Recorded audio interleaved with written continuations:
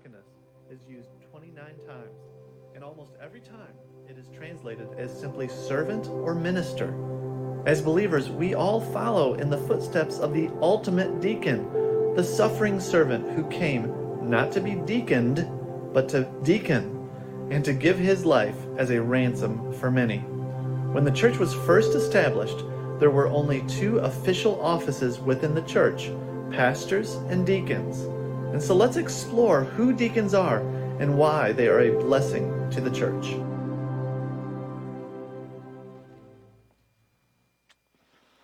Good morning. That last song reminded me just how often, sometimes we come in here and we're just excited and we sing that song and it's just so meaningful. But other times we come in here and the world has just been discouraging all week and we sing that song and it's more like, God, help me feel this way. Help my heart believe. And my prayer this whole week, because I know that it seems like there is so many things in our world right now that are discouraging. My prayer for myself and for our church this week has just simply been, Lord, renew the joy of our salvation. I think that our world, there's so many things in our world that steal our joy. And so this morning, as we take one more week looking at deacons, I hope that what we will see here is deacons are a huge and a significant blessing to the church. So last week we started this 2-week short mini-series on deacons. And last week the focus was on the origin of deacons and the purpose of deacons. And we looked at Acts chapter 6. And so go ahead, just for a quick review, and in fact, if you weren't here, this would be good for you to catch up with. Anyhow, go to Acts chapter 6 just for a minute, and I want to take a look at a few things in there.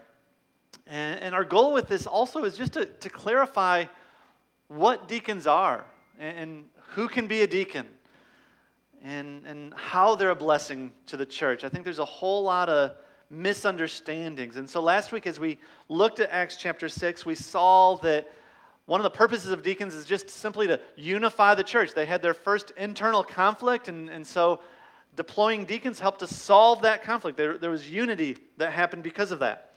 They also helped to meet tangible needs within the church so that the elders and the pastors can be freed up to focus on the spiritual needs of the congregation. We saw that they're servant leaders, and ultimately they mirror Christ, the ultimate deacon. In Acts chapter 6, we saw that the result of the church deploying these deacons was that the word spread and many people came to the faith. And we also saw last week a hint of the qualifications of deacons, which is what we're going to be focusing on this week. We saw last week that they were supposed to pick out 7 men of good repute, full of the Spirit and wisdom. And who is the first name that was mentioned out of the 7? It was Stephen, a man of faith and of the Holy Spirit, the text says. And then if we go to the next part of the chapter, the rest of the chapter, if you had in your mind originally that like deacons are, really good with their hands, they're good at physical stuff, but they're not really necessarily spiritual people, you had it wrong, okay? This is the rest of chapter 6. Let me just read this, starting in verse 8. And Stephen, full of grace and power, was doing great wonders and signs among the people. Then some of those who belonged to the synagogue of the freedmen, as it was called, and the Cyrenians and the Alexandrians and those from Cilicia and Asia rose up and disputed with Stephen. But they could not withstand the wisdom and the spirit with which he was speaking. Then they secretly instigated men who said, "We have heard him speak blasphemous words against Moses and God." And they stirred up the people and the elders and the scribes, and they came upon him, and they seized him and brought him before the council. And they set up false witness who said, "This man never ceases to speak words against this holy place in the law. For we have heard him say that this Jesus of Nazareth will destroy this place and will change the customs that Moses delivered to us." And gazing at him, all who sat in the council saw that his face was like the face of an angel. And I don't know what that means exactly. Maybe your mom or your aunt or somebody said that you used to have the face of an angel. Probably not Wayne, but maybe the rest of you. I don't exactly know what that means. Regardless, we see in the next chapter that the first deacon, Stephen, becomes the first martyr of the church. And even as he is being stoned, he still reflects the glory of God. Let me read just the last part of chapter 7. Listen to Luke's account as Stephen is being stoned. We read this starting in verse 54 of chapter 7. Now when they heard these things, and so he had just gotten done sharing the gospel through the Old Testament. Okay, he walks through a big chunk of the Old Testament and he shares the gospel. And then this is what happens. Now when they had heard these things, they were enraged and they ground their teeth at him. But he, full of the Holy Spirit, gazed into heaven and he saw the glory of God and Jesus standing at the right hand of the God. And he said, "Behold, I see the heavens opened and the Son of Man standing at the right hand of God." But they cried out with a loud voice and stopped their ears and rushed together at him. Then they cast him out of the city and stoned him. And the witnesses laid down their garments at the feet of a young man named Saul. Yep, that's the same Saul that would eventually become Paul. "Lord Jesus, receive my spirit," Stephen says. And falling on his knees, he cried out with a loud voice, "Lord, do not hold this sin against them." And when he had said this, he fell asleep. He died. So Stephen, the first deacon, the first martyr, was a man who reflected the mercy and the forgiveness of Christ till his last breath. And in the early church, deacons continued to follow in Stephen's footsteps, Jesus' footsteps. Historian Charles DeWeese, and this is coming from this book, Deacons, that we've got back here, gives a summary. He says, talking about deacons in the early church, they visited martyrs who were in prison, they clothed and buried the dead, they looked after the excommunicated with the hope of restoring them, they provided the needs of widows and orphans, and visited the sick who were otherwise in distress. In a plague that struck Alexandria about AD 259, deacons were described by an eyewitness as those who, quote, visited the sick fearlessly, ministered to them continually, and died with them most joyfully. Let me give you just one example that Smethurst gives in this book of a deacon. The year was 258 AD, and persecution had just broken out in Rome against the Christians. And this deacon named Lawrence served in Rome, and his task within the church was to steward the finances of the church and deploy it to those who were poor, distribute it to the poor. And so in August, the news hits that the emperor of Rome, Valerian, had this chilling edict that all the bishops needed to be rounded up, all the pastors needed to be rounded up, all the deacons needed to be rounded up and killed. And so it wasn't long after that Lawrence is arrested. He's brought before the magistrate, but the magistrate gives him an offer. He says, "If you release the treasury of the church to me, I'll release you." In other words, you can bribe me. And so he agrees. And he says, "Just give me 3 days to collect it." And so he leaves the court very quickly, and he entrusts the money of the church to safe hands. And then he goes around, and he rounds up the sick, the aged, the poor, the widows, and the orphans. And he brings them all back to the magistrate. And there's such a commotion, the magistrate is frustrated, and he's like, "Okay, what's going on here?" And Lawrence, of course, says, "Sir, I've brought what you've asked for." And then he points at this group of people that he's rounded up, and he says, these are the treasures of the church. And of course, they sentence him to a martyr's death, but this deacon endures the flames with startling calm. In fact, he jokes with his executioners, and he says to them, "Look, I'm done on that side. Go ahead and flip me over." Well, news spread about his courage, and many came to the faith because of him. You see, deacons are difference makers.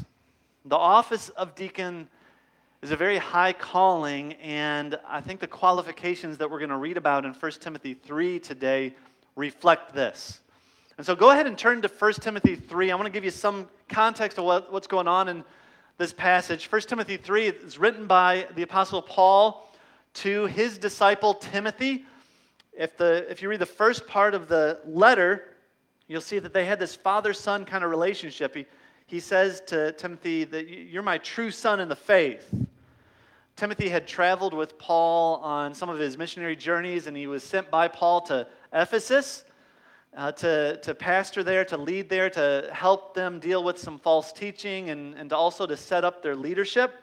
And so the first part of chapter 3, Paul is instructing Timothy on the qualifications of elders or pastors. Your translation probably says bishop or overseers. Our focus today, though, is going to be on verses 8 through 13, where he lays out the qualifications for deacons. And if you read the qualifications of elders and deacons, you'll notice that they're almost identical. There's a few differences, and one of the main differences is that elders have the qualifications that they need to be able to teach, where deacons, that's not mentioned in their qualifications. Also, notice the verses right after the list of qualifications. Look at verse 14. Paul says, I hope to come to you soon, but I'm writing these things to you so that, and so here's the purpose of why he's writing these things. He says, so that if I delay, you may know how one ought to behave in the household of God, which is the church of the living God, a pillar and buttress of the truth. And so I bring that up because Paul is writing these things not just to this one single church in the first century. Okay, this is not just a cultural thing that that he's setting up here. He's saying that what I'm explaining to you is for us today, here at Mercy Hill also. One other thing that I want you to notice about these qualifications before we read them is that none of them are extraordinary. None of them are extraordinary. All of these qualifications are ordinary expectations given to all Christians. In fact, if you read the book of Ephesians, which was written to the same church that Timothy is pastoring, you could find every one of these qualifications in that letter instructed to the whole church. And so none of these are extraordinary expectations. Deacons then are simply faithful Christians who God has granted the faith necessary to rest in His righteousness, so they're not looking for their own righteousness, so that they become extraordinary at doing the ordinary. And so I want you to understand, a deacon is not somebody who can boast. A deacon is not somebody who can boast in anything that they've accomplished, but they can say, like Paul, but by the grace of God, I am what I am, and His grace towards me was not in vain. On the contrary, I worked harder than any of them, though it was not I, but the grace of God that is within me. And so let's pray that God would raise up deacons in our midst. Father, as we read this passage, I pray that our eyes would be opened to see how much of a blessing deacons can be to a church. I pray that through your Spirit, Lord, you would raise up more and more with the heart of a deacon within our church. I pray that you would help us believe the gospel, that our faith would be strengthened, that our joy would increase because of your word. And it would be for your glory. Give us wisdom as we seek to deploy deacons here at Mercy Hill. In Jesus' name, amen. All right, so we're going to pick up in verse 8, and we're going to walk through this. I'm going to read the whole thing, and then we'll go back and look at each verse. Deacons, likewise, must be dignified, not double-tongued, not addicted to much wine, not greedy for dishonest gain. They must hold the mystery of the faith with a clear conscience. And let them also be tested first, then let them serve as deacons if they prove themselves blameless. Their wives likewise must be dignified, not slanderers, but sober-minded, faithful in all things. Let deacons each be the husband of one wife, managing their children and their own households well. For those who serve well as deacons gain a good standing for themselves and also great confidence in the faith that is in Christ Jesus. All right, so let's break this down. Start back in verse 8. Look back in verse 8. Deacons likewise must be dignified, not double-tongued, not addicted to much wine, not greedy for dishonest gain. And so the word dignified, to be dignified is to have a composure that is well respected, that's worthy of respect. And so the rest of the qualifications describe what it means to be dignified then, right? And so the first three characteristics that we see here are put negatively, and they all deal with self-control. Okay, so not double-tongued is to be in control of your tongue, to be in control of your speech, not speaking out of both sides of your mouth, not saying one thing to one group because you know they want to hear it, and then speaking something else to a different group because you know they want to hear it. It also means that you're not gossiping, you're not flattering people, you control your tongue. Secondly, you're not addicted to much wine. Deacons are not addicted to much wine. It is to be in self-control of your appetite, of not drinking too much alcohol. I don't think this prohibits against all drinking, but it does prohibit against drunkenness. A deacon should be not enslaved to something that impairs their judgment. Third, not greedy for dishonest gain. A deacon controls, yes, their speech and their appetite, but also their wallets, right? They're not so materialistic that they're looking for the next way to get rich or cheat the system. Deacons often have access to the church's finances, and so they need to be trustworthy to steward them well. Verse 9, they must hold the mystery of the faith with a clear conscience. And so deacons must, what's that mean? Hold or embrace the mystery of faith, or the once hidden but now revealed gospel or good news of Jesus Christ with a clear conscience, a conscience that is at peace. So in other words, deacons have a deep-held confidence or faith in the good news that the righteousness of Jesus now belongs to them. So now there is no condemnation weighing them down. I think that's what that passage means. They know deep down that they are free from the penalty of sin, and that is and it's because of Christ, not because of anything that they've done, and that frees them and empowers them to be extraordinary at the ordinary. Okay, so it's this faith that God has granted them that empowers their self-control. It tames their tongue. It satisfies their appetite. Because when you are resting in Christ's righteousness, when you're not trying to always prove yourself, it's much easier to hold your tongue. You don't feel the need to gossip about other people or to flatter people. You're self-controlled. You're satisfied, so you don't feel the need to fill some hole in your chest with alcohol or something else. Remember, deacons are those who are full of the Spirit and wisdom. And I think this is what it looks like. I think this is what we see in Stephen and his martyrdom. Stephen held the mystery of the faith with a clear conscience, and that enabled him and empowered him to proclaim the gospel even in the midst of being stoned. Verse 10, and let them also be tested first, then let them serve as deacons, if they prove themselves blameless. Okay, so like elders or pastors, deacons they should not be new believers. Okay, they need to be tested first. Paul doesn't give specific instructions on what that looks like. I think churches have freedom and to decide on what's best for them. I don't even think it necessarily has to be some kind of formal process. The heart of this passage is this: the church knows the deacons well enough to know their character. The word blameless here obviously doesn't mean perfect. If that was the case, Jesus would be the only deacon.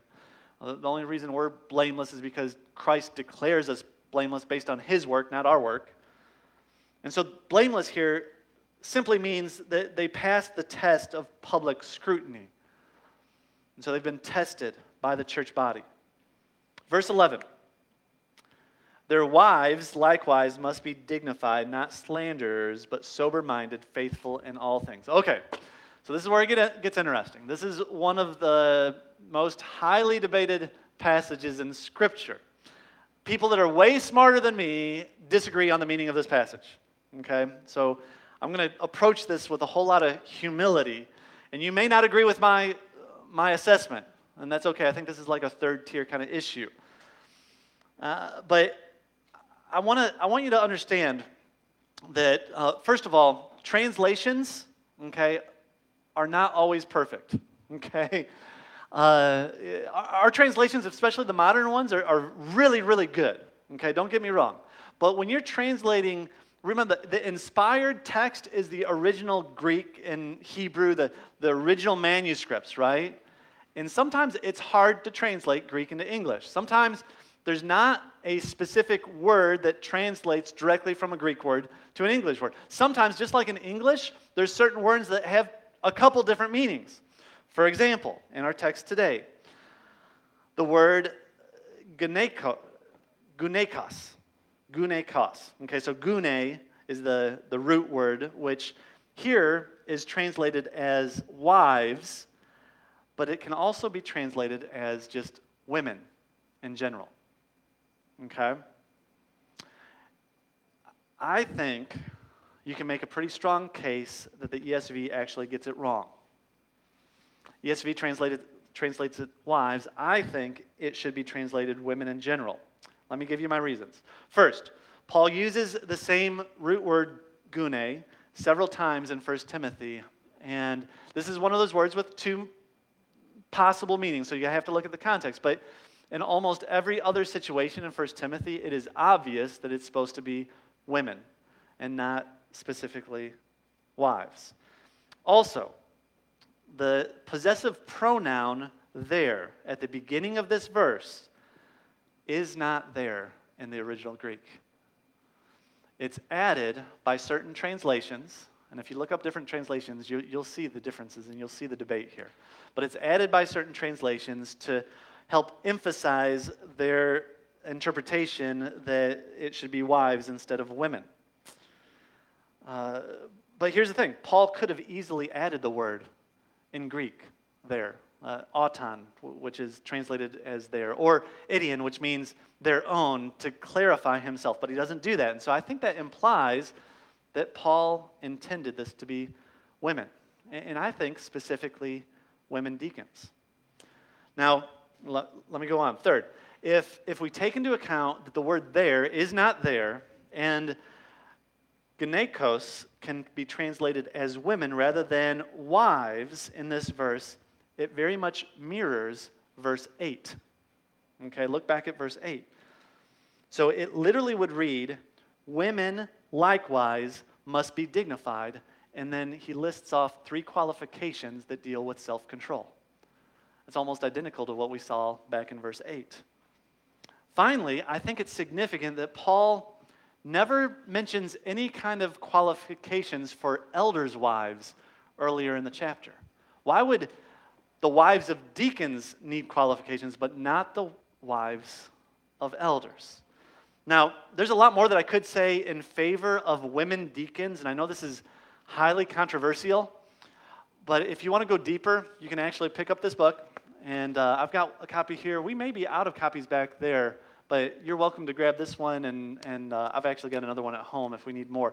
But there's an appendix in here that deals directly with that question, can women be deacons? And I would highly recommend, if you want to go deeper into, take a look at the argument that he makes, and he agrees that women should be deacons.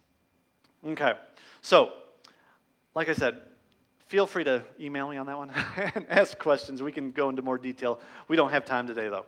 So let's go on. Look at verse 12. Let deacons each be the husband of one wife, managing their children and their own household well. So this is what I think is going on. Verses 8 through 10, we have general qualifications for all deacons. Verse 11 gives you qualifications specific for women. And then verse 12 gives you qualifications specifically for men. Again, the word each in verse 12, where it says, let deacons each, that word each is not in the original text. Again, I think that's added by the translators to bolster their interpretation of the word wives. And the phrase husband of one wife can be more literally translated as a one-woman man. And so I don't think that Paul is disqualifying all divorced men from being deacons here. I don't think that's his intent. I think he's simply saying that if you're a married man, you should be a faithful husband and a faithful father. Manage your household well. Verse 13. And so that ends the section on the qualifications. In verse 13, we have this promise. For those who serve well as deacons gain a good standing for themselves and also great confidence in the faith that is in Christ Jesus. So there's two promises here. First, you have the promise of a good standing. Deacons should be honored by the church because they're a blessing to the church. We're going to talk more about that in a second. But also deacons, not only are they a blessing to the church, I believe that the church is actually blessing them. When a church recognizes deacons and ordains them into ministry, God grants them confidence and boldness in the faith. God bolsters their faith as the church affirms them into that role. And I think this is what we have back in Acts chapter 6 and 7. Again, so Stephen was ordained into the ministry, and then he speaks boldly the gospel, even though he's about to be stoned. Now, I want to finish up this mini-series by really talking about how deacons are truly a blessing given to the church by God. And so we've already talked about how deacons help unify the church, how they help meet tangible needs within the congregation, which frees up the elders, the pastors, to focus on the spiritual needs. We've talked about how deacons are lead servants. Deacons really help to fill in the cracks so that people don't slip through. Deacons are the ones that make sure that those who typically are forgotten are not forgotten.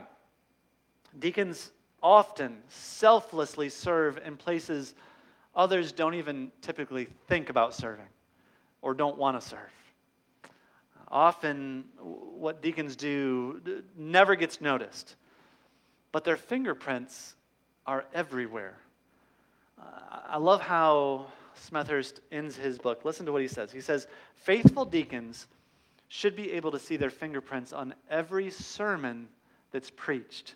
Because they can say, our pastor would not be able to do this, or not nearly so effectively, if I were not doing this. Faithful deacons should see their fingerprints in the unity of their congregation, for which Jesus prayed in John 17:22. They can say, today, there are brothers and sisters in this church living together in love and harmony who otherwise wouldn't be here. Indeed, faithful deacons should see their fingerprints in the welfare of all the flock and in the church's worldwide witness. It's because they can say, because I saw that need and rose to meet it, the elders were freed to focus on shepherding eternal souls. Because I recruited those volunteers, our pastor didn't have to spend his Saturday doing it. Because I deferred to the elders' collective wisdom on that complex issue, a younger deacon learned the value of humble respect. Because I loved the senior saint in her distress, she was lifted from her despair and made more eager to see Christ's face. Because I quelled that conflict, the gospel was able to go forth in power.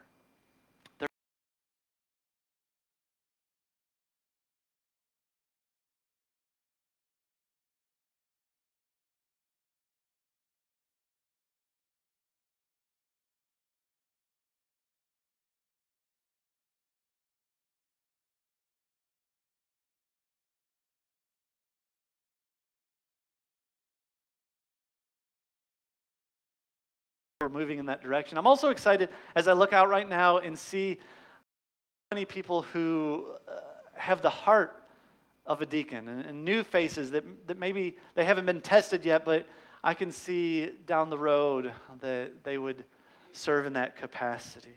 And so this is what's going to happen at our next members meeting that we'll be announcing here shortly. We're gonna talk about the next steps and how we're gonna go about enlisting deacons and deploying deacons. And many of these deacons, it's not that their job's going to change at all. They're just going to be, we're going to notice them and say thank you and ordain them into the ministry that they've already been doing. But I also look forward to the day where more deacons that rise up as we see more needs arise. And I think there's probably some needs right now that deacons could fill that role, kind of fill in the cracks so that nobody slips through them. And so I want to pray as we end this mini-series that God would give us wisdom to do just that He would help us deploy these deacons and that they would be a huge blessing to our ministry. You pray with me? Father, once again, I thank you for your word. I thank you for giving us the blessing of deacons as an official office within the church. And I pray that you would help us have wisdom as we deploy deacons. Help us pick wisely. I pray that you would raise up more and more people with the heart of a deacon, whether we recognize them as a deacon or not. I pray that all of us, you would strengthen our faith and help us to rest in your righteousness so that we would be extraordinary in the ordinary, what you've called us to be. And so I thank you for Christ's power working in us, and I pray that as we celebrate communion today, our faith would be strengthened as we are reminded of the sacrifice that you have given for us, and so that we could live for eternity with you. I pray that you would just continue to unite us, and that you would continue for those who are just struggling with being scared and or hurt, or just struggling with depression, and just our world is so confusing right now. I pray that you would help us help one another, and that you would help strengthen us as a church body. And I pray for those around the world right now that are hurting. I pray that you would help raise up your church as a place of truth and a place of light that would shine in the midst of the darkness. For your glory, Lord. In Jesus' name, amen.